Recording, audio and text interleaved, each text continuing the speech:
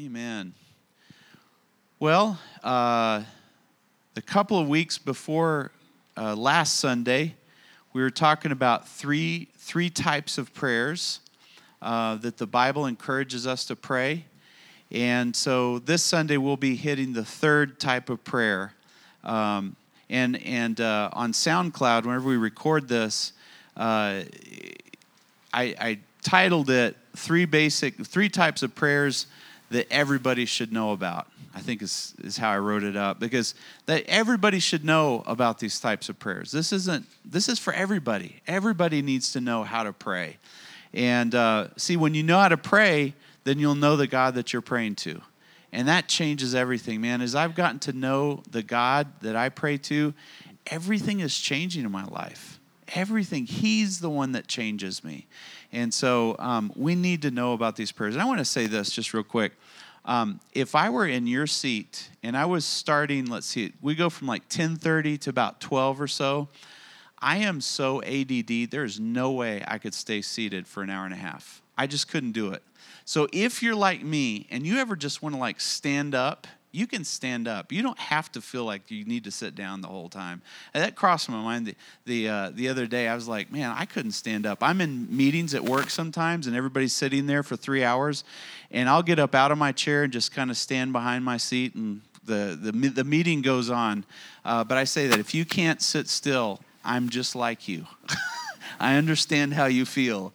And so you're welcome to stand if you need to. There's no reason to feel like you have to sit this whole time. Okay, so three types of prayers really enlightened to me through this book by the Reverend Yonggi Cho, a pastor of the largest church in Seoul, Korea, entitled Prayer, the Key to Revival. He wrote it back in the 1980s, I believe. And it's something that I read a long time ago. It really blessed me, and it's resurfaced for me, and I've read it. All based on this scripture in Matthew 7, verses 7 and verses 8. It says, ask and it will be given to you. That's prayer number one. Ask and it will be given to you. What kind of prayer is that? The prayer of petition, right? Most everybody is familiar with that type of prayer. I talk to people all the time. I ask God for this. I ask God for that. Hey, ask away. Jesus told us to ask. I'm going to ask. You know, I'm not going to pare back on my asking. I'm going to ask even more. So that's prayer number one we talked about 3 weeks ago. The next type of prayer, seek and you will find. That's the second kind of prayer. That means I'm looking for something in God or of God, or looking for God himself, and I'm seeking. And that's the prayer of devotion. That's the second kind of prayer. I'm devoted to God. I'm going to seek after him. And we talked about that. If you want these are recorded on our website. The third one, knock and the door will be open to you. That's the one that we're going to talk about today. Knock and the door will be open to you. In verse 8 it says, for everyone who asks receives. The one who seeks finds. And here's the one. To the one who knocks, the door will be opened. You want a door opened in your life? Think about a door that you want open right now. Maybe you want more peace in your mind. You're knocking at that door, and you're saying, I'm not going to stop knocking until this door is open for me. You might be having a problem at work, a decision that needs to be made, a relationship that needs to be mended. I don't know what it is, but each and every one of us has something, and those are doors that God wants to open for you, but it requires you knocking. It requires me knocking. All right, so that's what we're going to talk about today. And this type of prayer is called a prayer of intercession, an intercessory prayer, a prayer where you're interceding on behalf of maybe yourself, maybe on behalf of someone else, but you're interceding. And I want to walk you through a man who was an intercessor in the Bible. A man who interceded in the Bible. The prayer of intercession, all right? And this man's name was Simeon, all right? And his story is found, very abbreviated kind of synopsis of his stories is found in Luke chapter 2, verse 25. It said, now there was a man in Jerusalem named Simeon. And what I want to do is I want us to look at the characteristics of Simeon. If you want your doors open, you need this guy's characteristics. You need his attributes. All right? You need what he had so that you can intercede and have your doors open for you. All right? So let's look at Simeon and figure out what it was about Simeon that allowed him to have his doors open. It says, his name was Simeon, who was righteous. All right? So Simeon was righteous. Well, so often we look at ourselves, and right now you might even be sitting right now and thinking, well, Simeon was righteous. I'm not righteous. I'm not righteous because I did this yesterday and I thought this thought last week and I reacted this way, and I really am not a very righteous person. So that knocks me out of the running right there from the get-go. You know what? That's not what righteousness is about. Simeon was righteous because he received his righteousness from God. You can't produce righteousness in and of yourself. You can't be a good person in and of yourself. In fact, there's no one righteous, no, not one. That's what the Bible says, except for Jesus, who is righteous. And he paid the price to make you righteous, and all you have to do is say, Jesus, I receive the gift of your righteousness into my life. And when you receive his righteousness, he begins to make you a good person, the person of your dreams, the person that you could never make yourself. All right, and Simeon apparently had figured this out because he was in fact a righteous man. He received the gift of righteousness. So, in fact, it says in James 5:16, it says what? The prayer of a righteous person is powerful and effective. Not a person who's perfect, no, a person who's received the righteousness of God. Remember that all we can do in life, never forget this, all you can do in life is receive. That's all you can do. There's no self-made millionaires, no self-made successes, only those who've received from God and have taken what God gave them. God wants to give you more than you could ever dream, ask, or imagine, but you need to be able to receive. You got to open your heart and receive. And so righteousness is something that's received. So Simeon had figured this out. The next thing that we find out about Simeon, it says he was righteous and he was devout. Now, as we studied 2 weeks ago, being devout. Have you ever heard someone say they're a devout Christian or a devout Catholic or what have you? That simply means you're devoted. You're devoted. And I'll never forget hearing a pastor speak. An Afro-American pastor just made a huge impression on me. He was speaking. He said, you know what? When I started my church, I said to God, I'm giving everything up. And I'm going to do whatever you tell me to do. He gave his job up. He gave everything else up. And his church absolutely exploded. You know what the difference was of this man? He was devoted.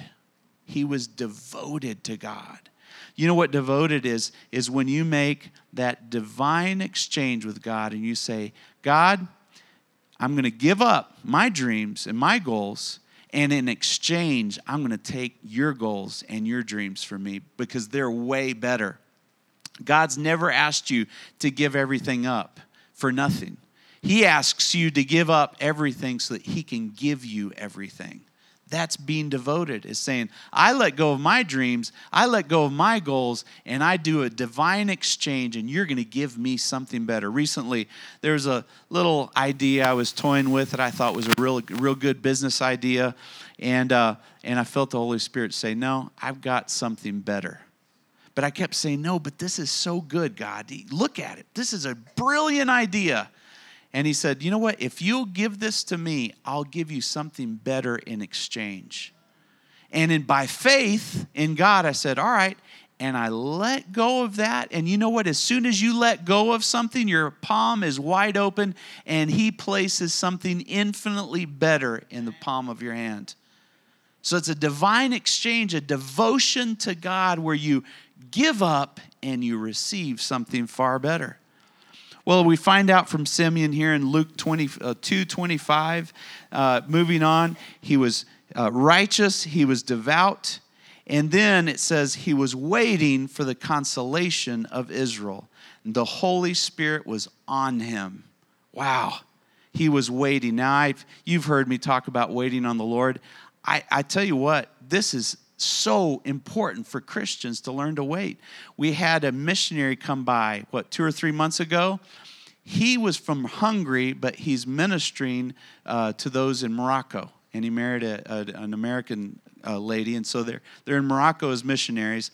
And he said something I'll never forget. He said, I learned a long time ago to wait on the Lord. And I thought to myself, what did that mean? What does it mean to wait on the Lord? It means to wait on the Lord. It means you don't move until God leads you to move. And you don't stop until God tells you to stop. You wait on the Lord. You don't make any massive decisions until you get direction from God. And we find here that this man, the Simeon, he was waiting on the Lord. And I'm finding in my own life, because I'm trying to practice this, waiting on the Lord is a lifestyle. It's a way of living. I'm no longer pulling God. I'm no longer pushing God. I'm simply waiting on God. Waiting on God. Does that take a lot of faith and trust? You better believe it does. It takes a ton of trust. But as I'm trusting the Lord and waiting on the Lord, I'm finding it easier and easier and easier to wait on the Lord. Why? Because I always find that God comes through when I wait on Him. He always answers when I wait on Him.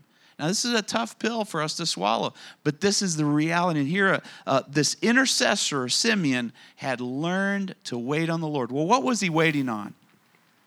Well, you know what? Let me mention just this other. I've got one other cool thought here. This really blessed me. This word wait in the, I'm no scholar, okay, but this word wait in the Greek means to receive to oneself. Means to receive to oneself. And so as we wait, we receive in a spiritual thing, the thing that we're waiting on physically. What does that look like? Well, I praise God. I've just been rejoicing lately, all right? I just carried a backpack on my shoulders that probably weighed, I don't know. Army folks don't laugh at me because it seemed heavy to me, but I don't know. It probably weighed 45 pounds or something, maybe less. I don't know. It got heavier and heavier as the trip went on.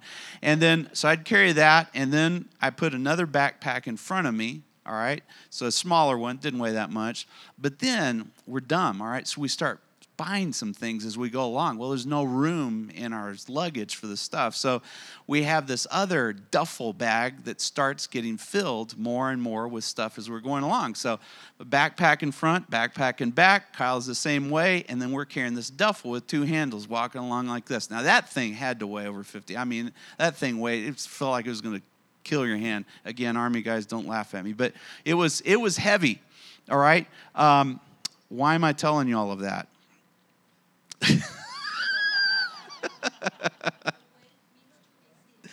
Yes, that's right.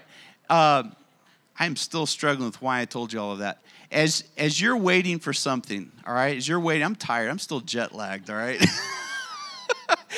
As you're waiting on something, God, that's what it was. Here it is. My back didn't bother me the whole time. I'll tell you, I've had back problems. And I couldn't walk more than a quarter of a mile before I had to sit down on something and just kind of adjust my back and feel like I could kind of get it back in line again, and then I could walk another little bit. And this was probably about 3 years ago.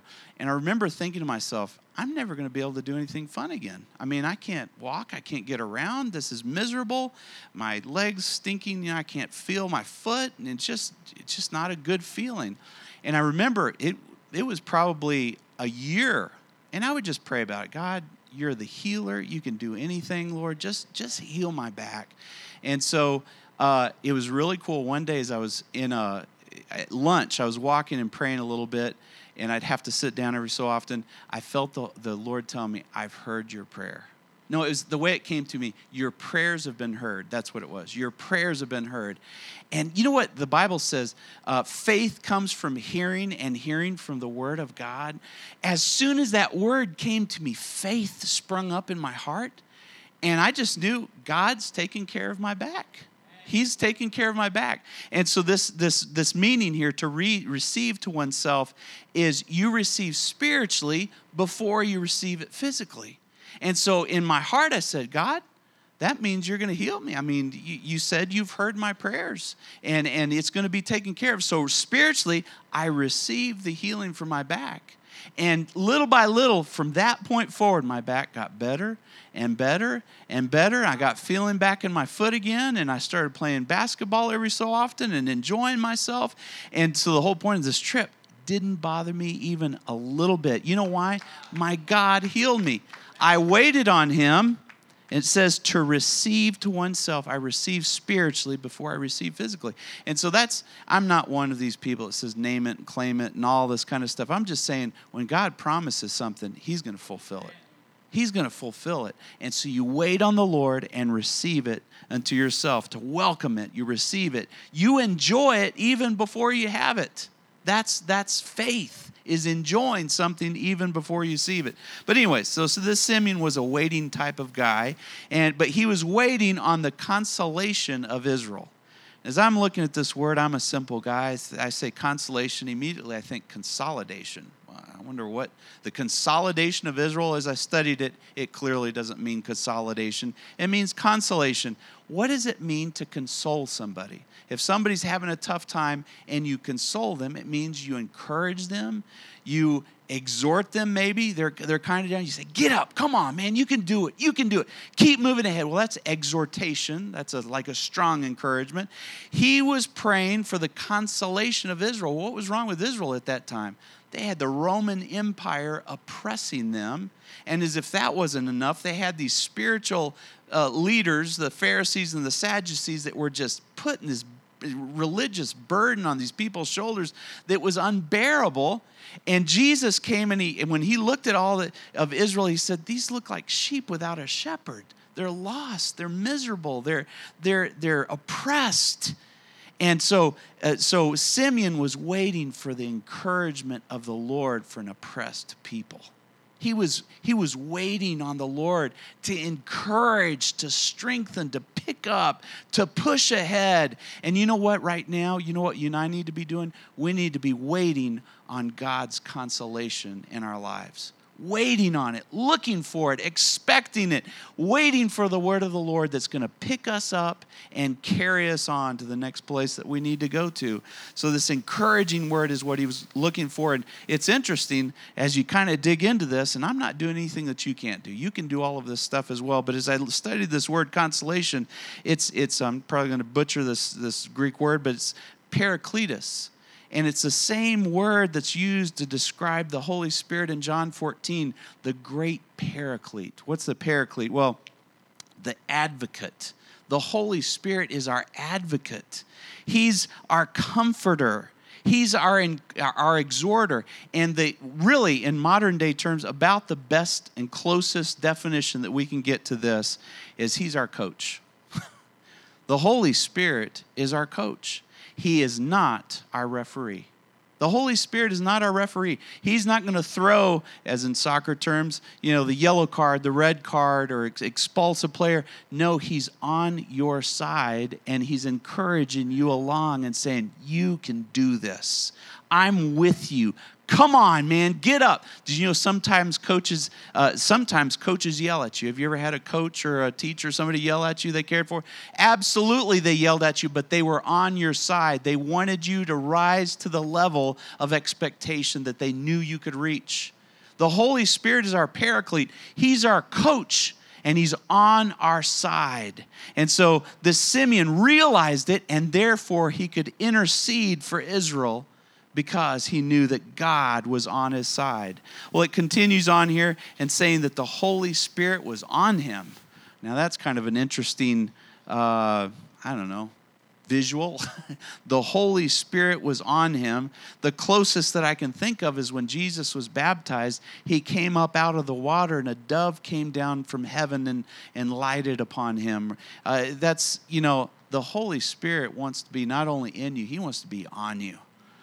He says, I think it's Isaiah, it says, take off the garment of despair and put on a garment of praise. I like to think, you know what? I get dressed every morning. I could go out without clothes. That wouldn't be a very pretty sight. But you know what? Every morning I choose to put on my clothes before I go out in public. All right? We need to clothe ourselves with the Holy Spirit every day. Amen. Every day. Say, I'm consciously going to put the Holy Spirit as a wonderful blanket of protection, of comfort, of wisdom. I'm going to put on the Holy Spirit. I'm going to be conscious of him. And you say, well, I'm not like Simeon. I don't have the Holy Spirit on me. I'd like to, but how do I do that? Well, there's this no-fail spiritual principle that Jesus gives us in Matthew 13:12 and in other places. Matthew 13:12, it says, whoever has will be given more, and they will have an abundance. But whoever does not have, even what they have will be taken away from them. Let me tell you what, if you're a Christian man or woman, even a little weak Christian man or woman, you have the Holy Spirit inside of you. You have the Holy Spirit with you. Now take that Holy Spirit and become more conscious of him, not it. The Holy Spirit is a person, a third person of the Trinity. Be conscious of the Holy Spirit. Be aware of the Holy Spirit. Begin to talk to the Holy Spirit. Begin to listen to the Holy Spirit. Begin to obey the Spirit. As you do that, he will give you more and more and more of the Spirit in your life. So if you say, I don't have much of the Spirit or any of it, if you're a Christian, yes, you do. Use what you have, and God will give you more. So we go on in verse 26 of Luke 2, talking about Simeon, an intercessor. It said, it had been revealed to Simeon by the Holy Spirit that he would not die before he saw the Lord's Messiah. It had been revealed to him. Let me tell you what, an intercessor needs revelation from God Almighty. If you're going to intercede for someone or something, you have got to hear from God. You can't be doing willy-nilly, casting out this demon or doing this or praying for the. You listen to God and you pray for what he tells you to pray for. You listen to God and he will reveal to each and every one of us something or some things we need to be praying for. God reveals to us. He had a vision apparently, and it was that vision. He was not going to die until he saw the Messiah, the Christ, the Son of God. And so from that point forward, he waited. He waited, but he had this divine revelation. In Ephesians 1:17, the Apostle Paul prays for the Ephesian church, and he says, I keep asking that the God of our Lord Jesus Christ, the glorious Father, may give you a spirit of wisdom and revelation so that you may know him better. Let me tell you what, each and every one of us, we need some revelation from God. We need some revelation from God. We can't pull it out of God. He just gives it. And we need to open up our hearts and begin to listen. So we see more about Simeon. He's devout. He's righteous. He's waiting on God. He's had something revealed to him. Let's see, what's the other thing I'm missing? Oh, the Holy Spirit's upon him. Then in verse 27, moved by the Spirit, he went into the temple courts.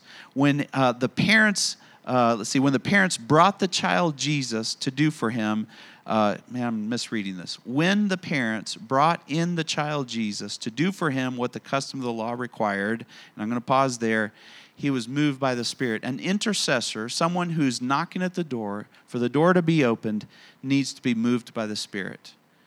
You need to be moved by the Spirit. What does that mean? Well, I've learned recently that means to be carried by the Spirit.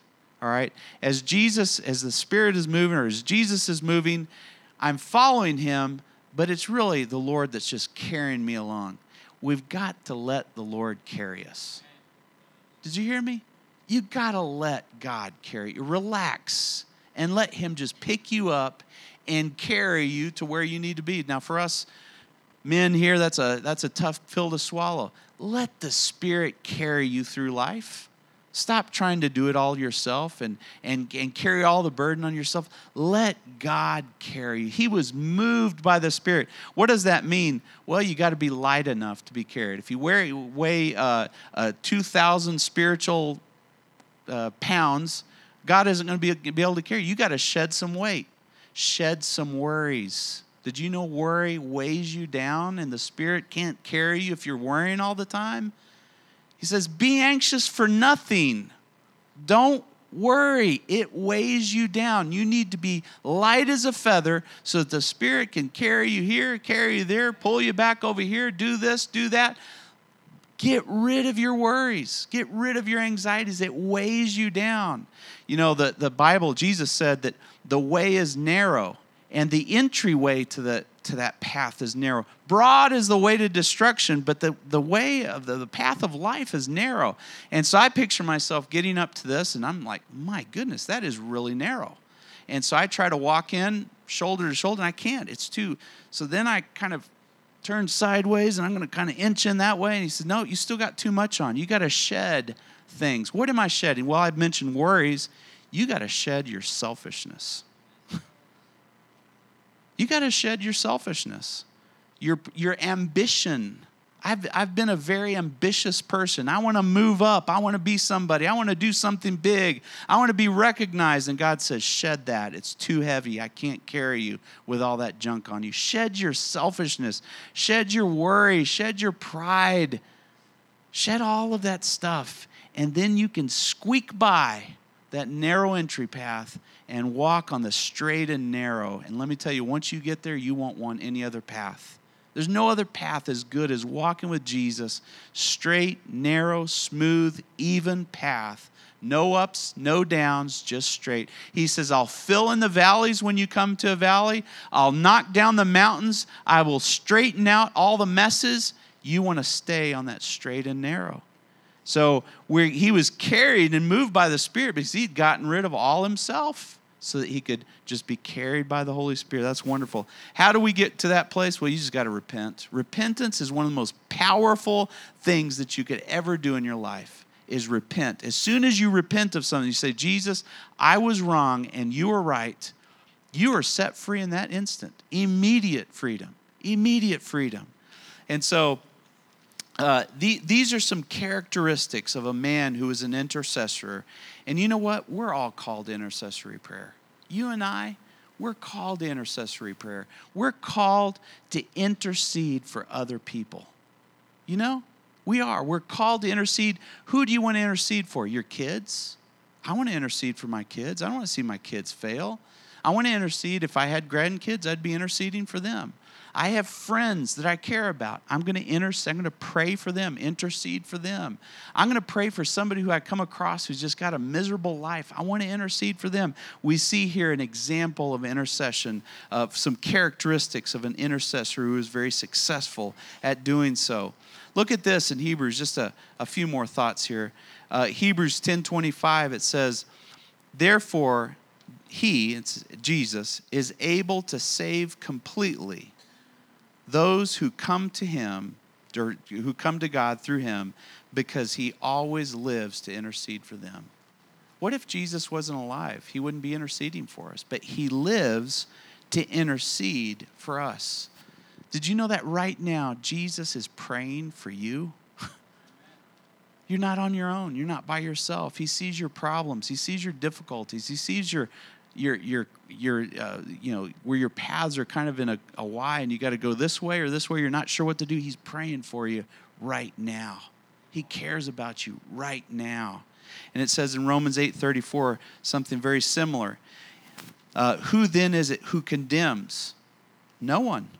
Jesus Christ, or Christ Jesus, who died, more than that, who is raised to life, is at the right hand of God, also interceding for us. He's interceding for you in your pain. He's interceding for you in your loss.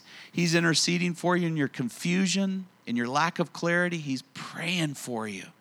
He's caring for you. Yeah, I tell you what, my mom, I know, prays for me probably more than anybody in the world. That's what mothers do, right? You pray for your kids. And I've often thought, in a very morbid, sad sense, hey, when my mom's gone, who's going to pray for me? You know what? It's comforting to know that my Lord and Savior, Jesus Christ, is praying for me. That's powerful, man. It's awesome. It's encouraging. But this word intercede, just a couple more thoughts here. In the original Latin, I'm not talking about the Greek, but when in Latin they would use the word intercede, it really had a stronger meaning, and it meant to intervene. To intercede means to intervene. It means I'm going to get involved and I'm going to do something. Now, the best application that we probably have nowadays is an addiction intervention. Whenever you have a loved one who's an addict, you pull together the family. You say, at this time, on this date, we're going to show up at our brother's, let's just name it, say our brother's doorstep, and we're going to do an intervention. We're going to explain the situation. We're going to get it all planned out in advance, and we're going to take him to a drug rehab or whatever we're going to do. You have an intervention. What does that mean? You kind of get in the way, and you change the direction or the course of someone's life. Let me tell you what, when you're interceding prayerfully for someone, you're changing the course of their life. You're changing the course of their life. Your prayers have authority. When you're knocking on that door, God, open this door, you're doing so with the authority that God gives you. It's powerful. It's life-changing. Well, if you're intervening, aren't you also interfering? You're interfering with someone's life. It's going to be uncomfortable. They may not like what you have to say, but the best example here is President Reagan. I had to travel to Detroit for work a couple of weeks ago, and I got to see in the Ford Museum, there was President Reagan's limousine that he was shot at in front of. It just sitting right there. I was just in awe. There it was. And there was Kennedy's limo and other presidents. But they had a picture there of this man jumping in front of Reagan and taking a bullet right in his chest. He interfered. He interfered, and he saved the president's life as a result of that. Let me tell you what, when you intercede for someone that you care about, you might be taking a bullet for them. You might be interfering with a fiery dart that the enemy is shooting at their life. And you may never know the full story of the success that was created from your prayers. Your prayers are powerful. They're powerful. You're intervening. You're interfering. This man, Tim McCarthy, that did this for President Reagan, was a Secret Service guy. The only person to have actually ever done something like this. There's others that are close, but he took the bullet full in his chest. He was interfering with the plans, evil plans against our country, against our president. 2 Thessalonians kind of puts this into perspective. 2 Thessalonians 2:7, it says, "For the secret power of lawlessness is already at work." And we see this in our society. People don't want any laws. And then if you want to be the lawmaker, you're going to get in trouble for it because everybody's against you. But the secret power of lawlessness is already at work. But the one, listen to this, the one who now holds it back, holds what back? The power of lawlessness. The one who holds it back will continue to do so till he is taken out of the way. Now, there's all kinds of theological debates as to whether this is the Holy Spirit, is this the church, is this what? Forget all of that. The point is, there's something that's holding the power of lawlessness back right now in our world as we know it. And I'll tell you, a big part of it's your prayers. Your prayers are holding back the power of lawlessness. There's all this crazy arson that's going on in this neighborhood. We need to pray against that and say, it stops now, and I'm praying against that now. We're not going to have any of this lawlessness. I tell you what, the church, the church of Jesus Christ is holding back more evil than we could ever imagine. More evil than we could ever imagine. If we will take our responsibility seriously, we will be able to turn this world around in an unbelievable way. Is the end going to be disastrous? Yes, it is. But the end isn't here yet. And so we pray for our country as the Bible instructs us to. We pray for our leaders. We pray for this world. We do everything that we possibly can. In fact, the Bible tells us, make intercession for the leaders. Make intercession for the leaders. So I'm getting more and more comfortable. I'm a pretty nice guy. I mean, I'm not into confronting people. I'm not into getting in your face, screaming, yelling. But I'm getting more and more comfortable interfering whenever I see something is wrong. Standing up and saying, you know what? No, we're not going to do this. This is inappropriate. This is not called for. And so whether you do it confrontationally face to face or whether you do it on your knees praying to the Lord Jesus Christ, we need to begin to intercede for what we know needs to take place. All right? Now, let me give you an example. One last little, everything always takes me longer than I think it's going to. We got 5 more minutes, so we're good. All right. I remember praying. I've told this story before, but I want to put it in just a little bit of a different light here. I remember praying one night for a pastor who I knew was struggling with pornography. I knew it. I'd seen him It was kind of a pastor's gathering. It was before I was ever a pastor. My pastor had asked me to go with him. So I was at the pool in this hotel, and I see this pastor from another city come down with his 2 daughters, and I looked at the look on his face, and it was very clear he's very lustful. You just see it on his face. And sometimes, sometimes God shows you these things. Other times they're just super apparent, and any Joe Blow can look at someone in the face and say, wow, he's messed up. All right, so I could see it on his face, and several things happened. I actually prayed for him at one point physically. I was at the altar, and I prayed for him. But I remember one night, waking up in the middle of the night, and this guy, I could almost just see him in his room, and he was looking at the computer as he shouldn't have been. And I began to pray, like deep, soulful prayer. I don't know how to describe it, just from the bottom of my heart, praying for this guy, that he would turn his life around, that he would not give in to pornography and lust and all this stuff. I was just praying for him. And man, it was one of the most powerful times of prayers I've ever had in my whole life. I felt like I went in there and just ripped this lustful thing off of him, and he was set free. I saw him the next year, and he was a different person. Let me tell you what, let God use you to pray for those that you care about. Pray for them. If somebody's lazy, pray that they'd stop being lazy. It doesn't always have to be about some ultra sin or something bad. If somebody is that they're struggling in their marriage, pray for their marriage, man. If somebody's finances are struggling, pray for their finances. If somebody needs to make a critical decision, they don't know to go right or left, pray that they'd make the right decision. God will answer those prayers. He'll open the door. But when we do this, be ready to suffer, all right? Intercessory prayer is saying, I'll suffer. It puts me in the crosshairs. I'll take on the suffering thing. Because when you start praying for somebody, you suffer along with them. It just comes with the territory. And it's somewhat miserable. And that's why a lot of people don't pray for people, is because they know there's this element of suffering that comes along with us. In 2 Corinthians 1:5, it says, for just as we share abundantly in the sufferings of Christ, so also our comfort abounds in Christ. Let me tell you what, to pray for somebody is to suffer with them. It really is. Until the answer comes, you're suffering alongside them. In Colossians 1:24, it says, now I rejoice in what I'm suffering for you. This is the Apostle Paul speaking.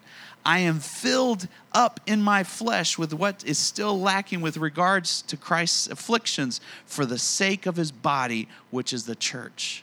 Let me tell you what, you would expect this of me. I'm a newbie. I'm a new pastor. But you know what? I stay up late at night praying for you guys.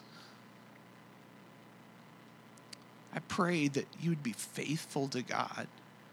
I pray that you wouldn't slip into complacency. I pray that you wouldn't slip into stuff that's just going to bind you up. I pray for you. And it's not easy. And I know that you pray for me. I know we pray for each other. But we need to take this seriously. Praying for each other, that we would be encouraged and moved onward and upward. There's this agony of intercession, that someone would just turn the corner, that they would just accept God's grace, that they would just exchange their old life for the new life, that they wouldn't be, have idols in their lives, that they'd get rid of and just put Jesus Christ on the throne of their life. As we're praying, this is hard. It takes time, it takes effort, it takes energy. Are you willing to sign up to pray, though? To knock on that door until that door comes open. In Romans 8:26, it says, in the same way, the Spirit, we know that Jesus is interceding. We know that we need to intercede, but listen to this. In the same way, the Spirit helps us in our weakness. We do not know how we ought to pray. That's frustrating. But the Spirit himself intercedes for us through wordless groans. I don't know if you've ever been at this place where I don't even know what to say. I'm just going to groan. And you start, oh, God, please, God, please. And you're groaning. You're like, oh.